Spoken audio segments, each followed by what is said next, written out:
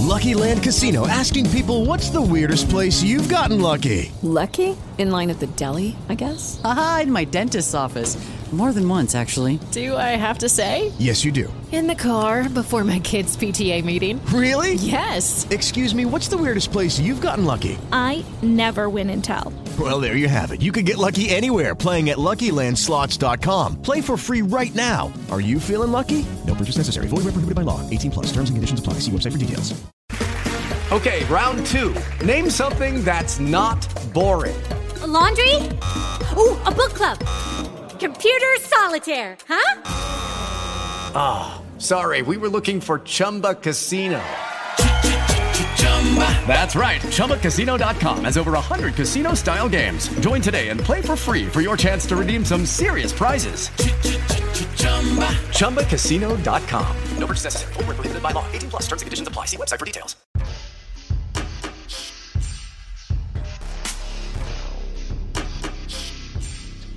What they discovered upon their arrival was almost unspeakable. We are all evil in some form or another. I'm not guilty. The dead won't bother you. It's the living you gotta worry about. If I couldn't keep them there with me whole, at least I felt that I could keep their skeletons. Well, howdy, partners. Howdy. Welcome to the Bad Days Cry podcast. I'm Janelle. I'm Vicky. Are you ready? Yeah. Are you ready, cowboys and you ready, partner? And cow thems? We're gonna have a rootin' tootin' time. Rootin' tootin' varmint? Yeah. Welcome. Welcome. Oh my gosh. That's a little so Easter egg for you later. Yeah. Oh man. If this is your first time listening, a special hello to you. Very exciting show, I guess. It's gonna be something. Partner. I'm trying to think so of gender neutral. I love it. Howdy, partner. Anyway, I guess we'll just get into the podcast. Yes. So first, let's head over to the newsroom. Fit to breathe, our food is unfit to eat. We sit watching our TVs while some local newscaster tells us that today we had 15 homicides and 63 violent crimes, as if that's the way it's supposed to be. We know things are bad, worse than bad. This week, our news comes from New York City, where actually the city... The very opposite of the West. Yeah, the very opposite of the West.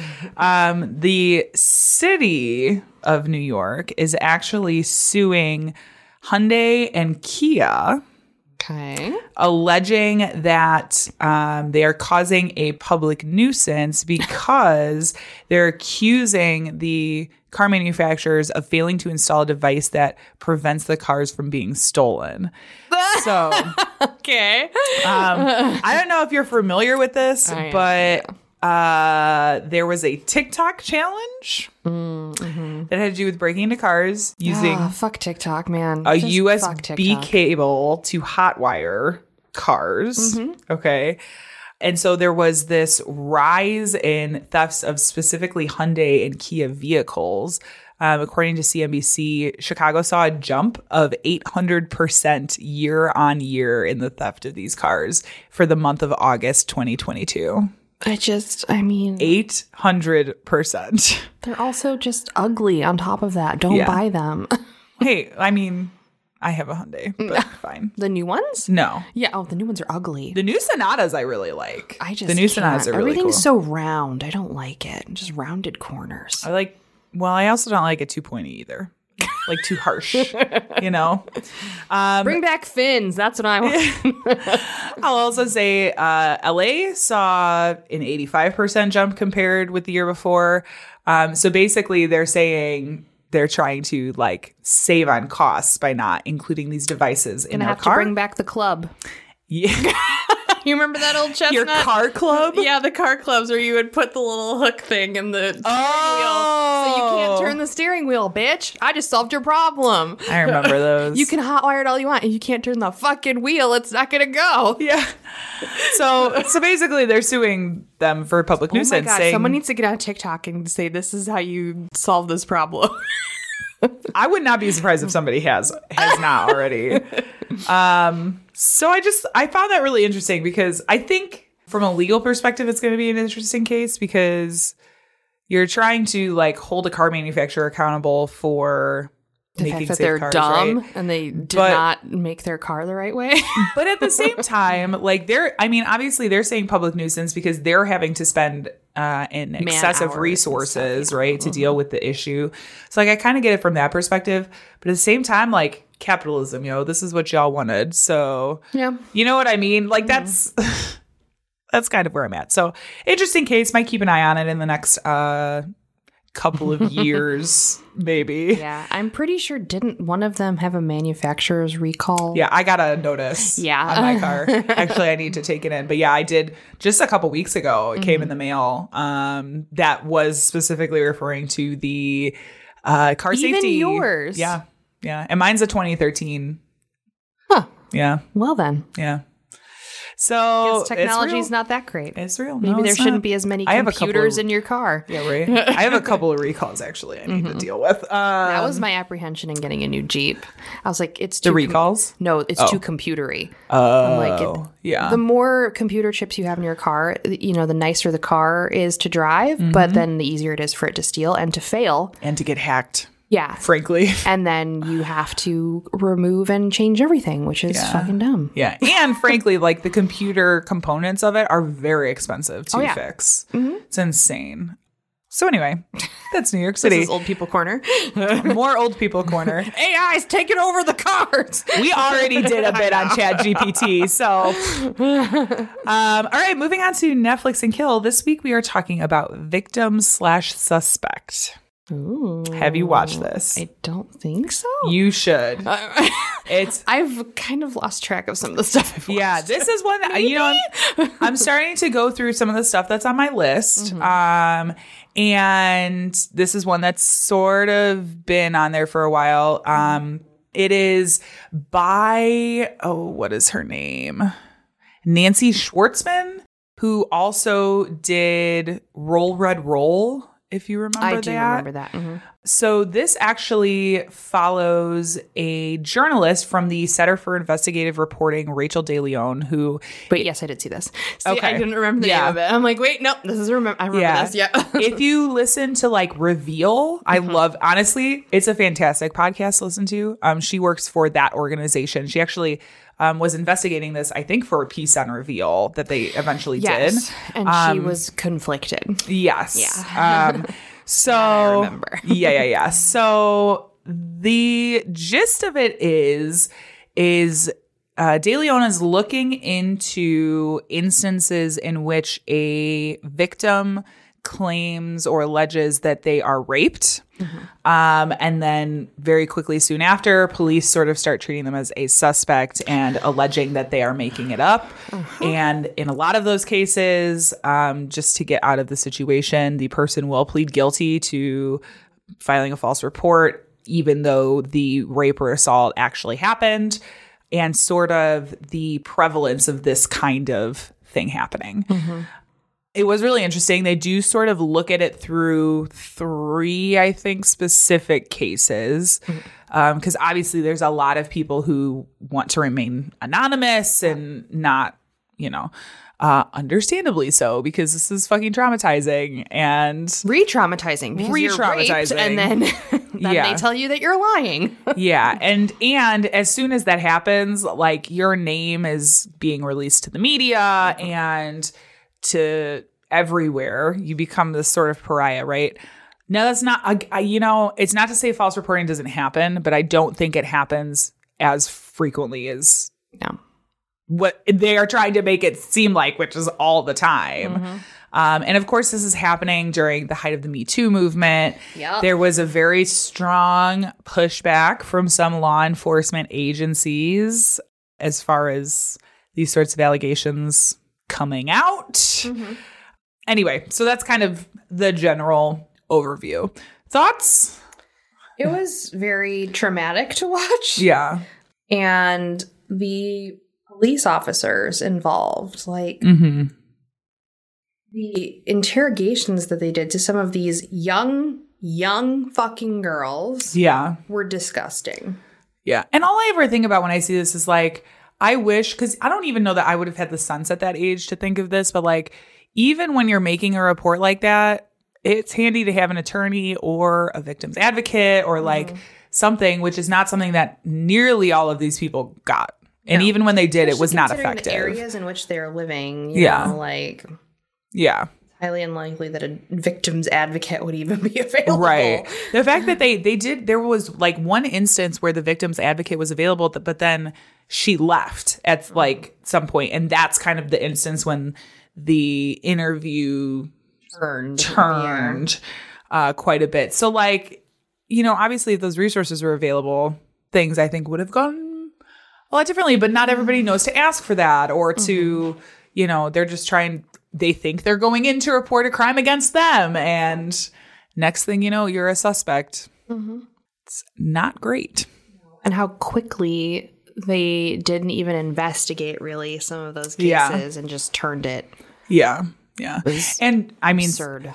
One of the cases that they talk about had to do with an influential member of the community that was sort of like well known by the police, and he got a lot different treatment than a normal person would, I would say. Yep. I definitely think it's worth watching. I think it's a really interesting look at this. Again, I've been watching a lot of documentaries rather than series recently. So like, I've been going between documentaries and Vanderpump Rules. Oh, girl. Yeah. Did you hop on the Scandival train? Yeah. No, I don't have Peacock.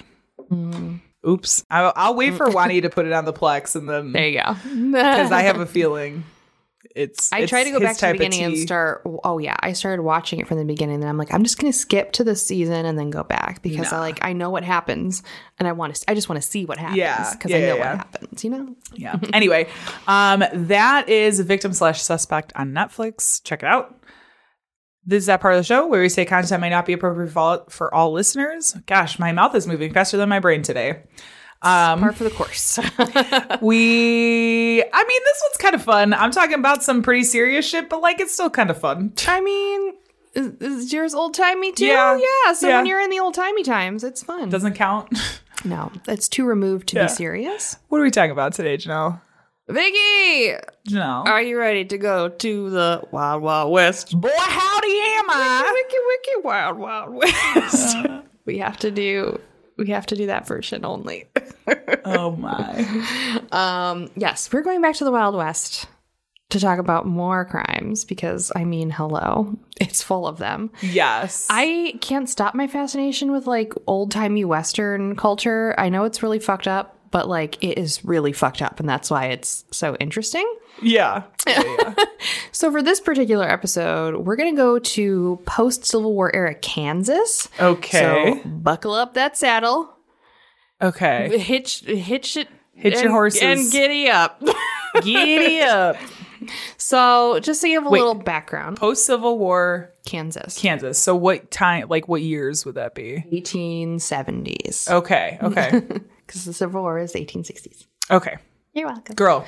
I'm going to give you some historical This is to put it in the scene right Let's here. be real. History is not my forte, nor is geography. So Kansas kind of started becoming a state a little bit before the Civil War. And this is where we see a lot of issues happening. So before the Civil War officially kicked off, the U.S. was like really, really growing by leaps and bounds of stolen land. Of course. And like we do. There was this pesky little bill that was passed that did not allow any future states coming into the Union to be slaveholding states. Yes. And this is how Kansas became a state. And this is what started what was called the era of Bleeding Kansas. Okay. So you're like, what the fuck? If a lot of people aren't familiar. Yeah. It was a wave of violent civil confrontations in Kansas amongst anti and pro-slavery groups. Okay. So Kansas was not a slave state, and they wanted it to be. And there were lots of these groups kind of, causing basically terrorism against each other. Yeah. Murdering people in the streets. Like straight, that's why it's called Bleeding Kansas. Murdering people in the streets. Like you do. Like you do in the old-timey times. Yep. And why this is so fucking important to this is that this is one of the many things that led up to the Civil War. It ravaged the South and the West. Like Texas got fucked over, Oklahoma, Kansas, like all of these states that were starting to become just barely being states. Yeah. And this is what made the story I'm going to talk about so sensationalized and really just like part of the Old West, like romantic kind of idea of the time period. We're going to talk about the Bloody Benders. Okay. And this isn't like a fun name for dysentery. This is a family. That's nasty. That's not even a fun name. It's a gross name. That's gross. I don't like that. I've got the Bloody Benders. I don't like that. That implies bloody diarrhea. Exactly. If you drink contaminated water, that's what you're getting. Bloody Benders. I don't want it. I'm glad you don't want it. Get the phrase away from me. I don't like it. So the Benders were a family of people who arrived. It was the name. That was their last name. That's so unfortunate. It's very unfortunate. They arrived in Kansas in October of 1870. It was two men who came first, named John Gebhart and John Bender. They arrived to the Osage Township in the southeast corner of Kansas. They seemed to be related. The older man spoke pretty much nothing but German. Okay. Knew a couple phrases in English. The two were looking for a claim thanks to the old Homestead Act. Are you familiar with the Homestead Act? Yes. Okay. For those listeners who are not, if you were someone coming and you wanted some land, they were going to grant you 160-ish acres of land to anyone who was willing to farm it. Mm-hmm. So this is why we had tons of waves of immigrants coming at this time, because they were taking advantage of the Homestead Act. And this was a really great way to gentrify, I guess. Gentrify the West. Okay. I don't know how else to say it. They were like, let these people die and gentrify the West for us. Yeah. And then we can have all the big city people come in and live there. More like, it's like, like settling. Stealing? It's stealing, but in the eyes of the U.S., I would say settling the West, probably. Yes. So the Bender family was one of those immigrant families who came over from Germany, which wasn't actually Germany at the time. Germany has a weird history. It's all weird over there. Europe. Europe. They came over and they were looking for somewhere to settle. In addition to John and John, there was Elvira and Kate. Kate, okay, this is where it gets really confusing. There is not a whole lot of information on where this family came from or their background or how they were even related. So this is really like hardcore allegedly information, okay? Which is, you know what? I'm just going to say here, very common of this time period. Yes. Mm-hmm. Lots of like extravagant, exciting stories. Mm-hmm. Yeah. So allegedly, Kate was the daughter of John and Elvira. There were accounts that the other John was married to Kate. However, the documentation that I looked at stated that John and Kate were the children of John and Elvira. It's all very confusing. Okay. So possibly brother and sister? Possibly husband and wife. Germany. Brother, husband, sister, wife? Germany. I'm sorry to every German listener. Yeah, right. It's all very, very confusing. You can try to map it out in your head, but just don't. Go with it. Yeah. They built a homestead cabin just off the Osage Trail, and they opened their doors to wayward travelers going down the trail. Now, I have in the notes a picture. There was actually some documentation considering the time period of their homestead. So if you do want to take a look at it, we'll link it as well. But it's fucking small. Okay? And I don't know how they would host people here because the house is like the size of a bedroom. Oh. It's very tiny. Oh my. They would build this tiny fucking house. It's a micro home, you know, now it's chic. This is like the pre-tiny house? Yes. Okay. They would build this tiny house and then eventually would come a barn, a corral, and a well. So they were really building up the home area. After the farm was established is when Kate came to live there with Elvira. So the men came, they got their place, they built the house, and then the women came over, which is very common. Right. Now, the younger daughter, Kate, was also a spiritualist, which was really popular at the time. This is the beginning of when spiritualism was like all the rage. She became a really big draw to the homestead, in addition to it being off the Osage Trail. There were very few places to stop on the Osage Trail. The Benders was like the big main one. And then on top of that, you have this girl who would, predict your future. So it became like kitschy and fun, like a roadside attraction. Yeah, like a roadside attraction. It was interesting. Yeah. Now this was in quote unquote Indian country at the same time of the Oregon Trail. Osage is actually a Native American group. That's how it's translated. That's not their actual name, but they called it the trail, Osage Trail, to let you know that you're passing through quote unquote Indian country. Okay. Now, lots and lots and lots and lots of people did not make it all the way out west. Yes, I would say so. Largely due to starvation, injury, run-ins with outlaws and Native American tribes, and of course, just plain old murder. Yeah. Yep. Honestly, dysentery killed most people. Yes. That little bloody Bender joke was a reality. So still gross. Yeah. Still really gross. The family was a bit of a mystery to the locals of the nearest town, Cherryvale. The older woman in the family, Elvira, allegedly also did not speak much English. Older Bender obviously did not speak English.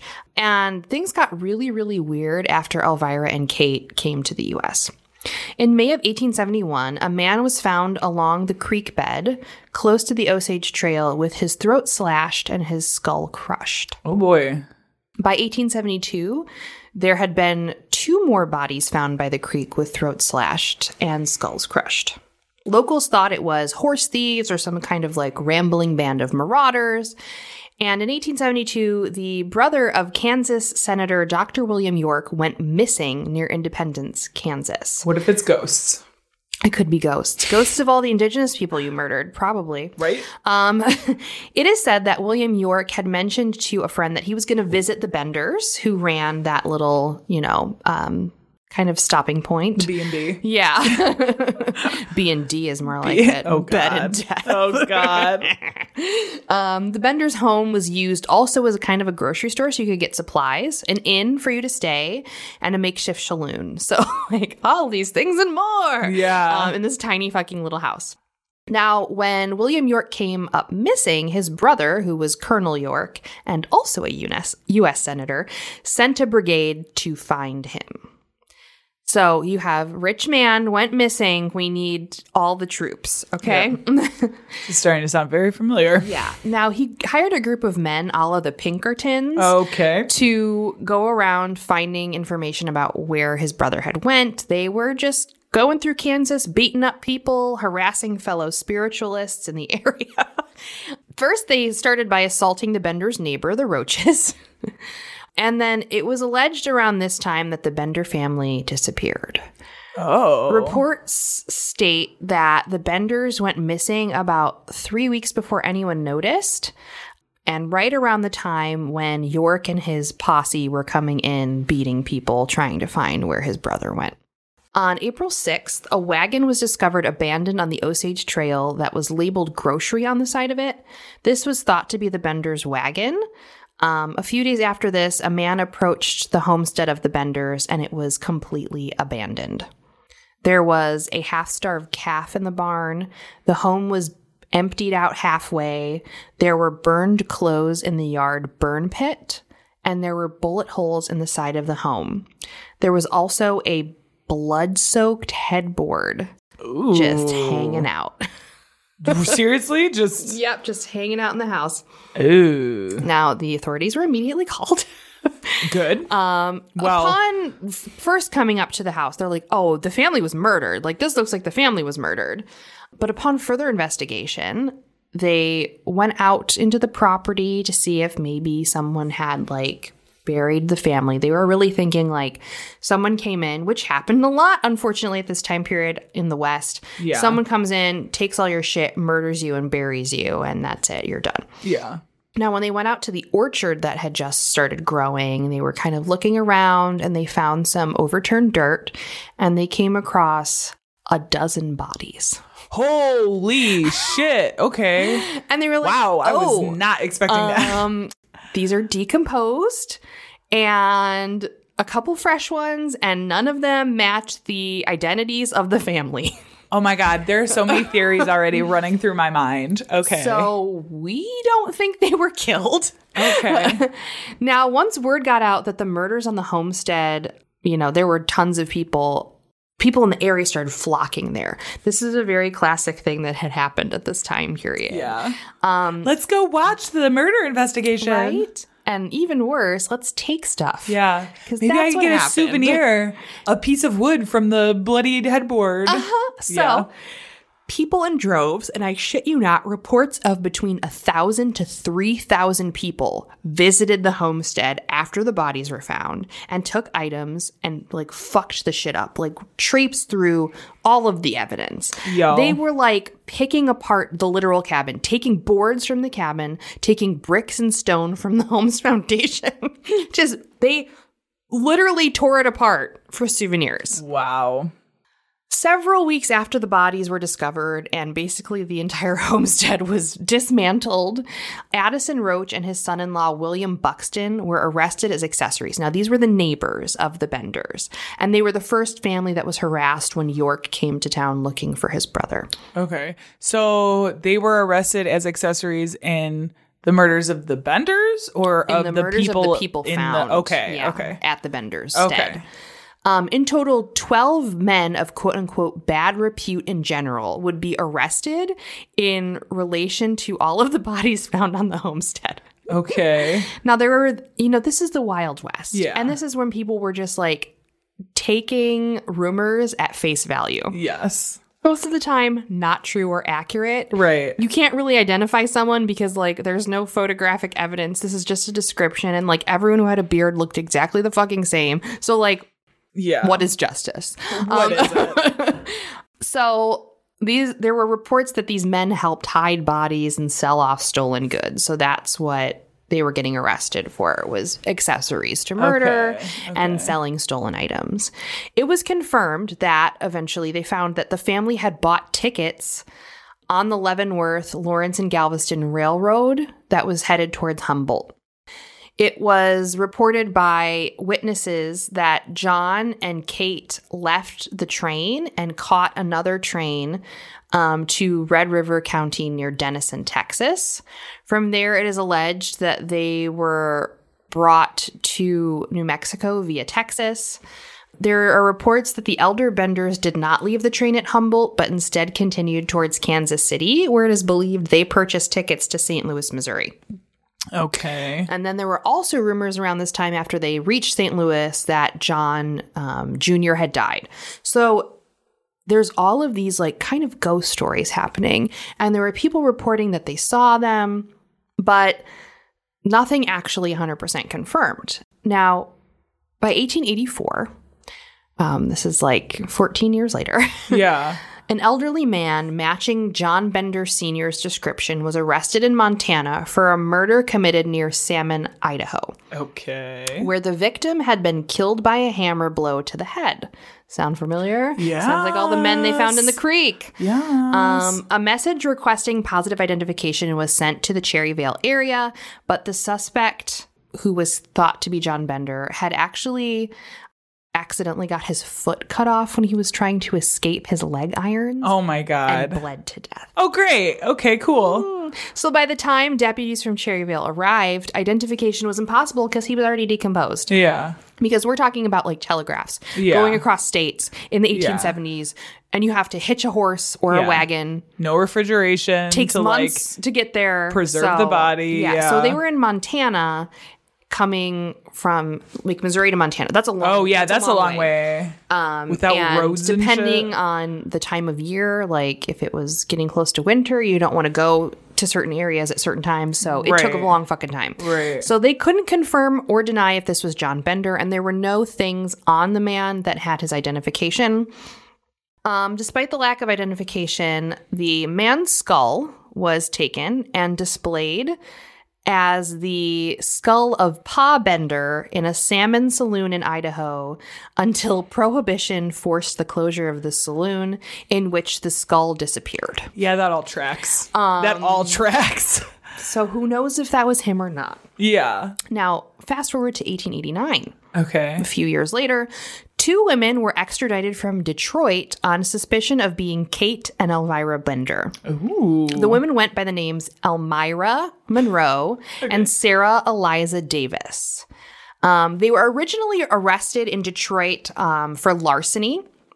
Once they were released from that crime, they were immediately rearrested. Sarah allegedly told the police during her custody that Elmira was Ma Bender, but that she was one of their other children and not Kate. Okay. They're like, I'm one of the other kids that they had. This is actually Elvira Bender. Yeah. Arrest her. Arrest her. Yeah. Not me. A few people were called to positively identify these people, and she was identified as Ma Bender. Wow. And they were sent to Kansas. Now, upon arrival, the trial was scheduled for February, and they were kind of working on it, trying to get additional information to positively identify them. So the trial didn't happen until May. Okay. An affidavit signed by another one of the daughters of the Benders stated that in 1872, at the time of the Bender murders, where Elvira would have been in Missouri, this woman, who was named Elmira, was already in jail serving 2 years in Detroit in the correctional facility for the manslaughter of her daughter-in-law, Emily Mark. Okay. So this woman, who was arrested on larceny charges with her daughter, was in jail in 1872 when the Bender murders were happening for killing her daughter-in-law. So she's not Elvira. No. But she's also a murderer. Yes, but she is cool. also a murderer. Cool. All right. Their attorney then produced a marriage certificate indicating that she was Mrs. Davis and had been married in Michigan in 1872 before murdering her daughter-in-law. Okay. Well then. So, honeymoon, honey, I killed your daughter. Weird. So obviously she couldn't be Elvira Bender if she was in jail in fucking Michigan at the time. Right. Their defense lawyer even stated in closing arguments that although these women were most certainly cheats and liars, they were not the Benders. Damn. Although these women were arrested for larceny and murder, and they were just cheating and scamming. Yeah. They're not the Benders. Oh my God. So the case was dismissed and these two women were cleared. And after this, there were a few other instances of sightings of the alleged Benders. There was reports that the Kelly family in Missouri was actually the Benders, but there was no real evidence of that.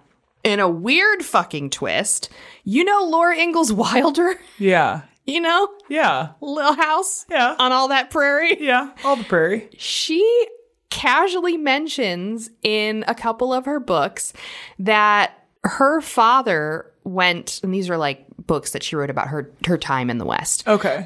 She casually mentions that her father was one of the people hunting for the Bender family. Oh. Like fucking crazy bonkers. It's a weird connection. Right? Yeah.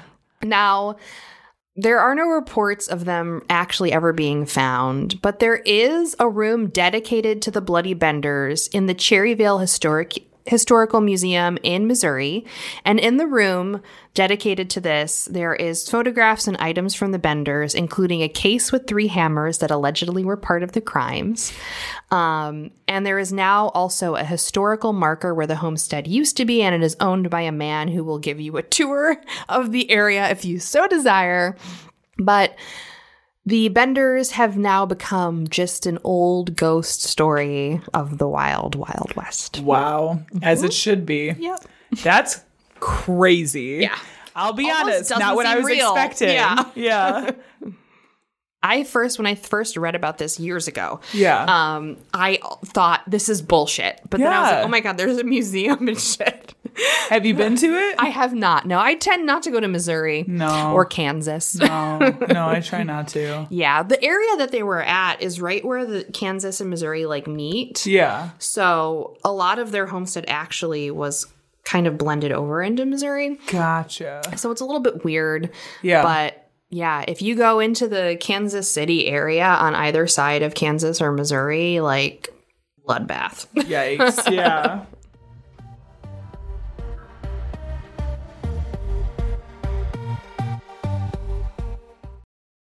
With the Lucky Land Slots, you can get lucky just about anywhere. This is your captain speaking. We've got clear runway and the weather's fine, but we're just going to circle up here a while and get lucky. No, nothing like that. It's just these cash prizes add up quick. So I suggest you sit back, keep your tray table upright, and start getting lucky. Play for free at LuckyLandSlots.com. Are you feeling lucky? No purchase necessary. Void where prohibited by law. 18 plus terms and conditions apply. See website for details.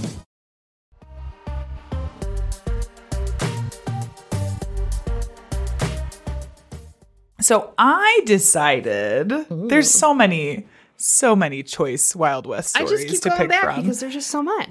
And they're all like juicy, equally as juicy, equally as interesting. So I decided to go with Boone Helm, the Kentucky cannibal. Ooh. Yes, because this seems right up my alley. And I will say it is a shorter story, but you know how it is with old-timey things. You know? Lost to the ages. Exactly. And a lot of this, like yours, is like stories told by people to other people who then campfire situation. So Boone Helm, his full name was Levi Boone Helm, was born in 1828 in Kentucky and eventually moved to a new at the time settlement in Missouri. These, like you said, were like very clearly early days of the nation, early days. So just to provide some context, just a few years before Helm was born, Missouri had been granted statehood. They also ran into some of the same issues about slavery states. Illinois did, which is really gross to think about. I know. Yeah. And there was also like the Missouri Compromise, which then ended up getting thrown out anyway. And so there was all of history that going on. There was also, something that I find interesting during this time period. Y'all know about the Mormons? Oh, yeah. Oh, the Mormons be tearing it up at this time period. So is this Mecca or is this Mecca? Yeah. So it was in 1838, or I'm sorry, it was a little bit after that, I think in the 1840s. There's this big to-do about 1838. There's a big to-do about Mormons in the area. They had allegedly at the time, like, attacked a group that they thought was coming to attack them, essentially, that was like encroaching on their land. People were so afraid of them settling. Yeah. Like they were just like, get out of here. Yeah. Well, and so they had like gone and settled this area that didn't really have anybody in it and were there for a while before they started having sort of issues because of the whole polygamy thing. It was mainly multiple wives. Yeah. It wasn't just about that, and there's also a lot of internal conflict. But like people trying to take over. They're like, put the polygamy on the back burner. Yeah, you had the whole Joseph Smith, Brigham Young kind of.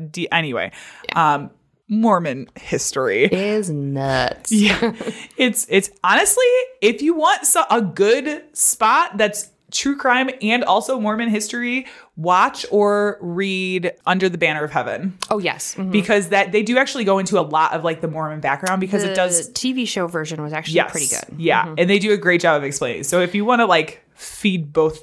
Yeah. Vicky, are you aware that the Illinois, this particular area that we're in, is actually like a haven for people who've left the Mormon church? Yeah, I'll get to that. Yeah. Hold on. I know a few people at work. Yeah. Well, and part of that is like, because during this time they were in Missouri, but it was like right on the Missouri-Illinois border. So Illinois is actually like a big place for Mormon history itself. So in 1838, there was an extermination order that was issued, which ultimately pushed the Mormons from this area into Utah. That's like kind of the, so I'm not surprised that we're like a haven for ex-Mormons, because like, this was also kind of where they were pushed out of. So, like, I'm not surprised people would come back here to get away from them, essentially.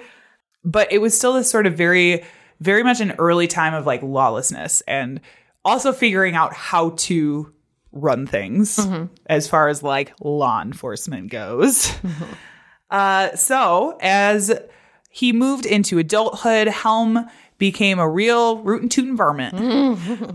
According to Bakerville, quote, "The rough pursuits of border life were congenial to his tastes, and as a young man, he became known for his great physical strength and his rowdyism.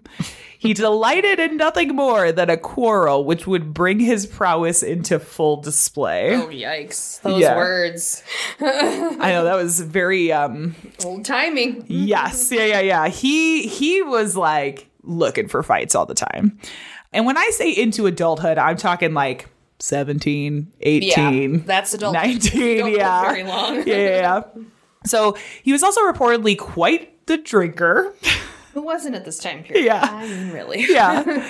And at some point, Helm decided he wanted to move and settle farther west in like Texas or in California. And he had made this plan to move with a friend and neighbor, Little Barry Shute. Okay. It's great, right? That's good. That is, Little Barry Shute. Some had said that Shute agreed to this in order to pacify him on a night that he was like particularly drunk. Like he was like, "You're going with me." And he's like, "Sure, buddy, whatever you say." And he held on to that.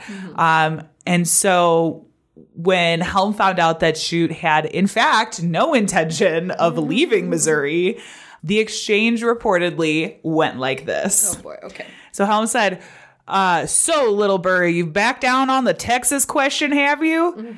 Shute, attempting an explanation, was stopped by the peremptory demand, "Well, are you going or not? Say yes or no." No. It's a hard no for me, sir. Hard no. When Shute said no, Helm stabbed him in the ribs, killing him instantly and fleeing. I thought they were friends. You don't stab your friends. He said no. He promised he'd go. Away. He promised he'd go, and then he told me no. So now he's got to die. Oh my God. Yeah. So he stabs his friend and then leaves. So then, as happens, a group of men, including the Shute's brother, sets off in pursuit of Helm, and they eventually capture him and return him to Monroe County, where he stood trial for Shute's murder. Helm was convicted, but there was some serious question about his sanity even at this time. And rather than sending him to prison, he was instead sent to a lunatic asylum that he eventually escaped from and left for California. He's only there for like a week. And it was like, this is a wild ride. Okay. Peace out. I'm going to Cali.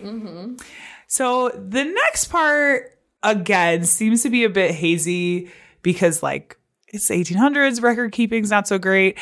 So once Helm escaped to California, all that we know, this is all I could find, was that he killed, quote, several men in various altercations. You got to blaze through there. Right. I imagine there bar fights, probably some robbing of people on his travels. Yeah. Like the cartoon. Like just shooting. Literally. Yeah. Yeah. So other than that, not much is known about those particular murders.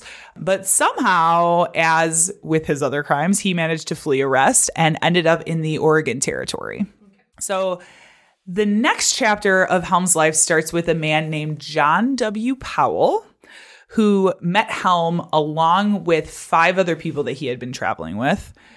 Powell describes Helm showing up at his lodging on April 10th, 1859.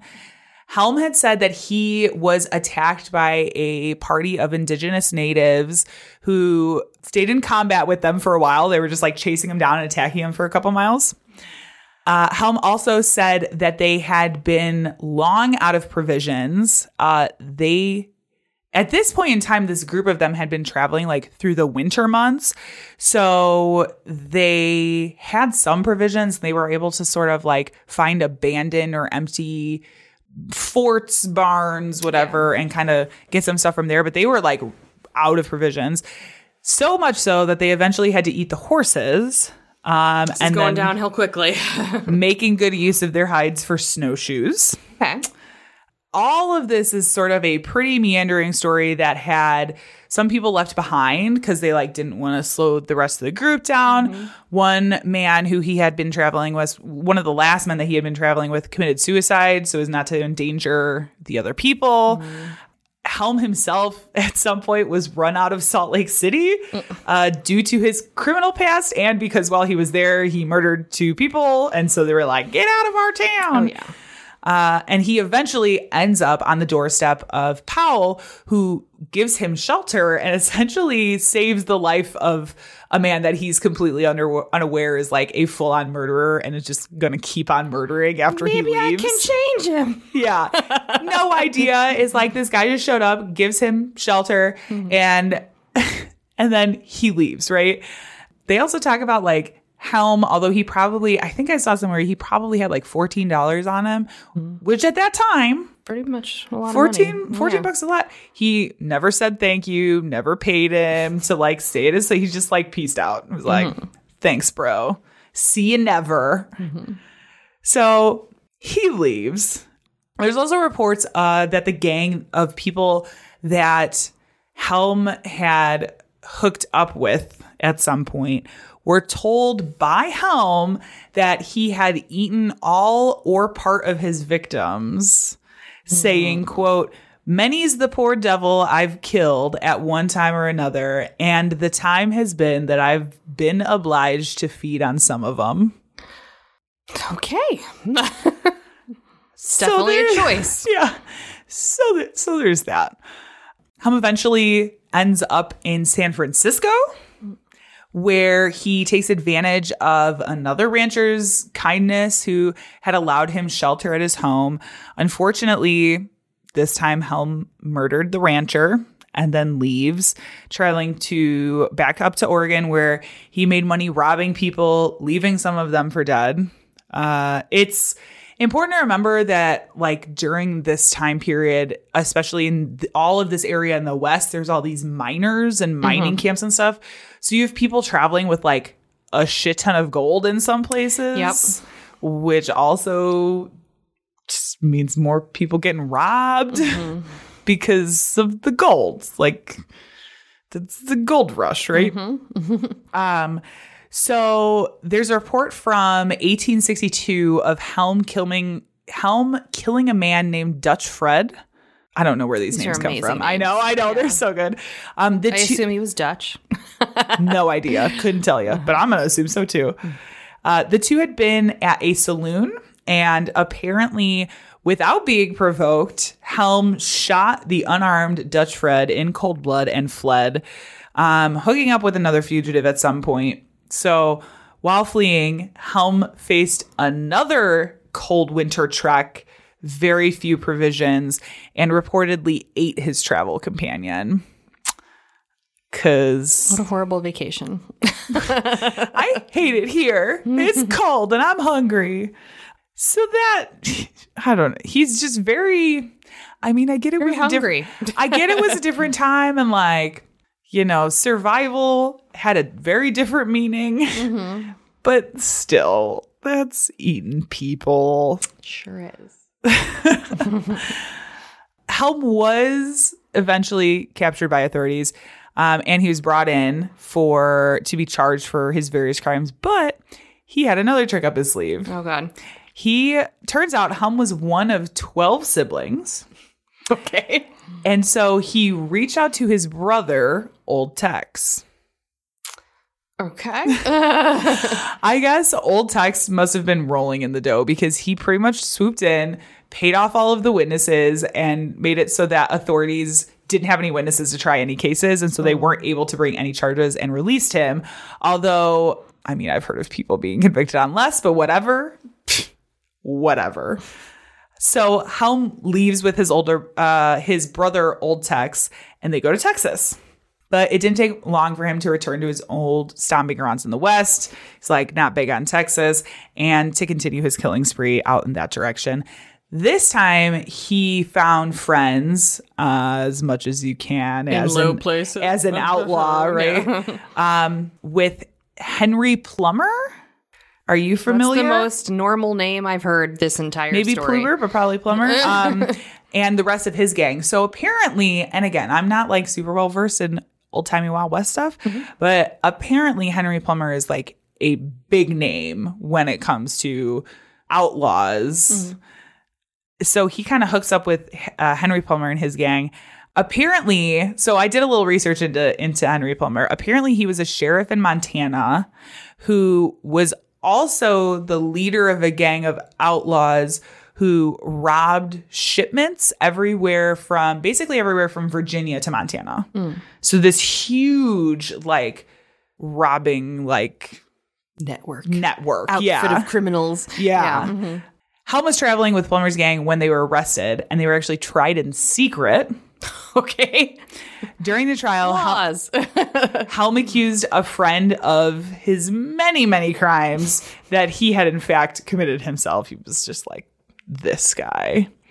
The story also led me to look into the Montana vigilantes. Have you ever heard of those guys? Mm-mm. So there were, at the time, like back in the 1800s, due to a lack of law enforcement across pretty much territories that were not super well established, right? Yeah, they were not even close to statehood. No. So all in place of that, all of these vigilante groups popped up, and they were essentially sanctioned by all you had to do is have a marshal or a sheriff from anywhere else go deputized. Yeah. So you had all these vigilante groups popping up as sort of their own law enforcement. And then when an actual like established law enforcement started being organized and put into place, you really saw a decline in these types of vigilante groups. Mm-hmm. So they would go out at the time, especially the Montana vigilantes. They were looking for people who were called road agents, or the people who were preying on shipments that were going across territories. So Helm was found guilty of all of the crimes that he had committed, essentially, and was hanged by the Montana vigilantes. They actually carried out the execution. The execution took place on January 14th, 1864 in Virginia City, Montana. Helm was one of several members of the gang hanged that day in front of a crowd of upwards of 6,000 people. What else are you going to do on a Sunday? Go to a public execution, of course. The executioner was getting ready to carry out Helm's execution when he yelled, "Every man for his principles! Hurrah for Jeff Davis! Let her rip!" And then jumped off the box before he could kick the box out from under his feet. Of course. I die on my own terms. Yeah. Mm-hmm. There was also, I saw an article talking about these executions. They were talking about him making a joke that he was going to like take somebody's jacket after he was dead. And like, yeah, it was wild guy. If you feel so inclined, you can visit Boone Helm's grave at the Boot Hill Cemetery in Virginia City, Montana. Still there. It's an old-timey cemetery. Gotta love an old-timey cemetery. But that is the story of Boone Helm. Yeehaw.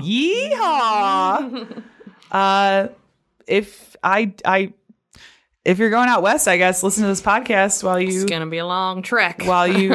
What do they call that? Round up your cattle? Yeah. Sure. Hi, I'm Lainey, host of the new podcast, We're All Just Pretending. It's a podcast that has elements of Dear Abby with a twist of Post-Secret. Every episode, I'll read listener questions and provide advice and insight as a friend. My own pod friends will even join in and offer their advice on parenting, relationships, and even give you really bad advice on purpose. Since we all have secrets to share, there'll also be a segment focusing on letting the skeletons out of your closet. If you're looking for advice or want to share a secret, head to allpretendingpod.com. And remember, we're all just pretending here. Oh my God. You can tell I am not made for the West at all.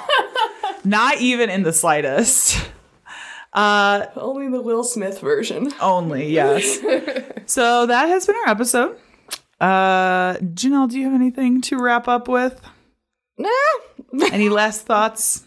No. Concerns? No. Feelings? Tired.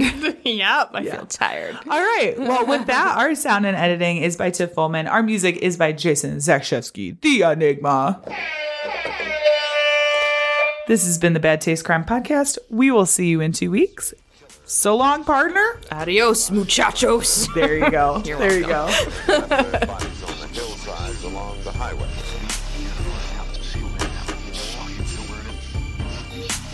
It was as if a wave of evil washed over this town.